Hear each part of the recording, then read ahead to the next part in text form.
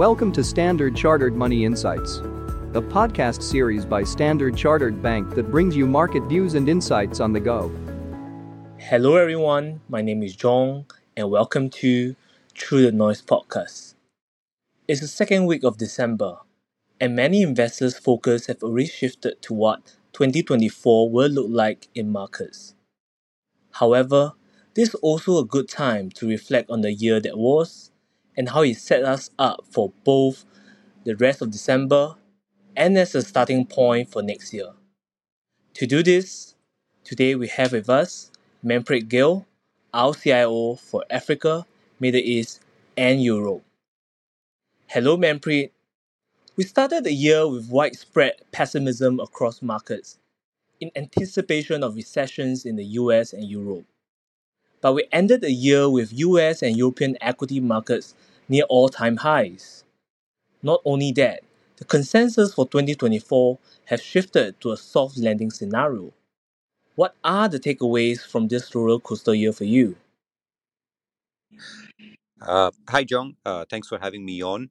You're right, it's been a turbulent year indeed. But looking beyond the turbulence in major asset classes, I think the key takeaway for me is that investors who followed some of the time tested investment principles have actually still been well rewarded.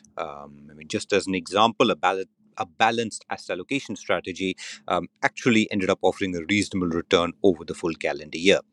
Now, to get a little more specific, I draw three lessons from the roller coaster year that was. First is the importance of staying invested. We could almost call this the cardinal rule of preserving and growing wealth.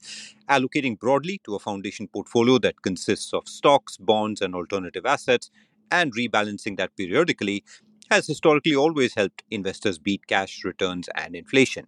This year, for example, investors who sold all equity holdings at the start of the year on worries of a US recession and moved entirely to the so-called safety of developed market government bonds end up with returns of only about 2.5%.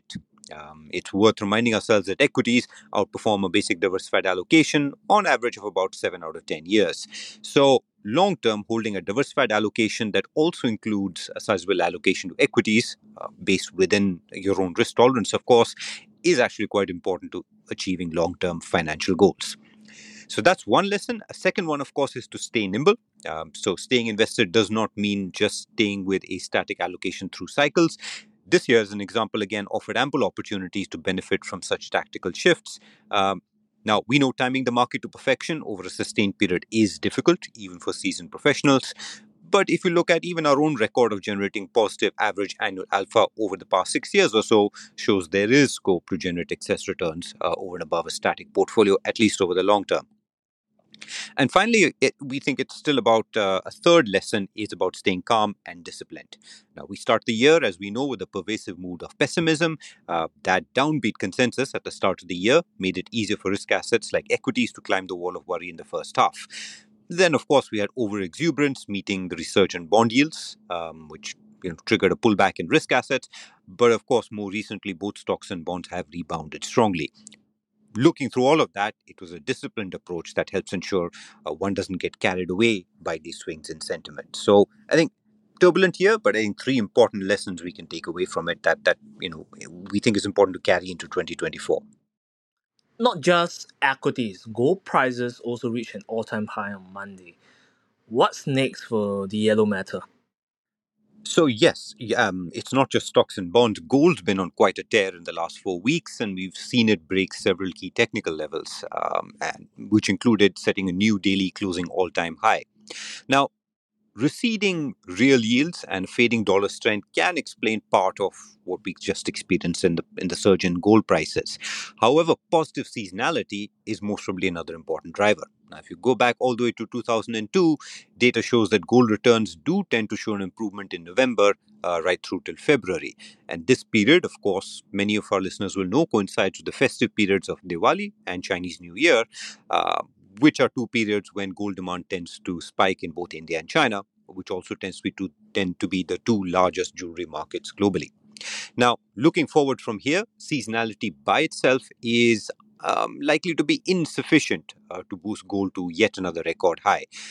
Real yields in the US dollar, they really remain the long term fundamental drivers, and for gold prices to keep rising, they need to continue their down move. And here there might be a few hurdles along the way. Technical factors, while not a headwind, are not terribly supportive either. The RSI and the stochastic oscillator indicator, just as examples of important technical indicators, they're really neutral, and the trend following momentum indicators are, if anything, only mildly bearish. So, on balance, from here, we'd really expect more of a range bound outcome for gold in the short term, really looking at a range between $2,000 on the downside and about $2,100 as resistance on the upside. We spoke about the shiny performance of gold. However, the other key commodities, crude oil, didn't have such a good year. Right, it's down more than 10% year to date, and bulk of the slump actually came in the last week. Ironically, after the OPEC Plus deepened cuts. What are your latest view on that? And maybe also the CAD, right? Since its performance is closely linked to the oil prices. Well, you're right. I think oil has experienced quite a sell-off this week, particularly, which, as you mentioned correctly, I think comes as a surprise coming through, around the OPEC meeting. Now, you can think about three potential explanations, right? One is the additional sort of cuts weren't quite formalized in the new output targets. We've got macroeconomic data, particularly in the US, in terms of job openings and ISM manufacturing. They, of course, surprised to the downside. So you had a few demand worries there.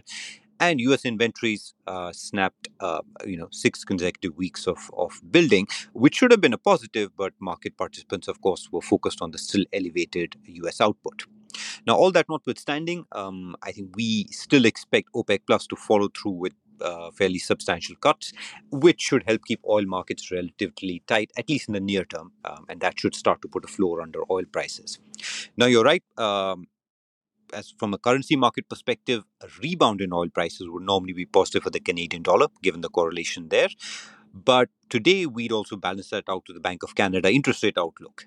The central bank held policy rates at a 22-year high for a third straight meeting, and admittedly left the door open to another rate hike, given inflation is still on the higher side, but it also acknowledged the economic slowdown and ongoing disinflationary trend. That's why when you put these two factors together on balance, we expect dollar CAD to continue trading in a fairly narrow range of about 1.338 to about 1.379 over the next few weeks. Well, last but not the least, let's touch on China. The sentiments around China has turned half circle from optimism at the start of the year to a pervasive mood of doom and gloom right now. I think this week Moody's outlook cut captures that almost perfectly. Any thoughts on the Moody's outlook cut and its implications on the China asset classes? Well, I think in the short term, we'd expect the impact on major asset classes to be relatively limited, particularly when we're talking about offshore dollar denominated bonds. So, a bit of context around that, we had another major rating agency which actually reaffirmed its rating and stable outlook one day after the Moody's change. When you think about major Chinese sovereign or quasi sovereign funding, actually a lot of it is predominantly raised on onshore markets, not offshore markets. And when you think about major non-bank corporates and commercial banks, many credit metrics are arguably quite strong on a standalone basis. So that, of course, should help mitigate things as well. So we see a limited impact on dollar bond markets. From a currency point of view, again, it's hard to draw direct conclusions from an ratings outlook change rather. And here we believe technical charts might actually offer a better view on where dollar CNH might evolve over the short term. Now, here we've had a recent crossover of the MACD indicator, and that, if anything, points to near-term upward pressure on dollar CNH. Another indicator we pay a little bit more attention to is Bollinger Bands, which is quite useful as an indicator that the pair might be entering a period of relatively lower volatility than what we experienced in the recent past. So, putting all of that together, technicals really argue that the pair is likely to test this 50-day moving average towards 7.262 over the next couple of weeks. Thank you very much, Manpreet, for this 2023 wrap up. Clearly, plenty we could learn from this roller coaster year of 2023. I think that said, we must also be forward looking, and that is what next week podcast is all about. We'll be publishing our 2024 outlook next week. as well as the podcast series that we'll be releasing around that. Thank you so much for joining us today. Wishing you a good weekend and a wonderful week ahead. Cheers. Thank you for listening to Standard Chartered Money Insights, a podcast series by Standard Chartered Bank. For more details, visit Market Views on the Go on our website or click the link in the description.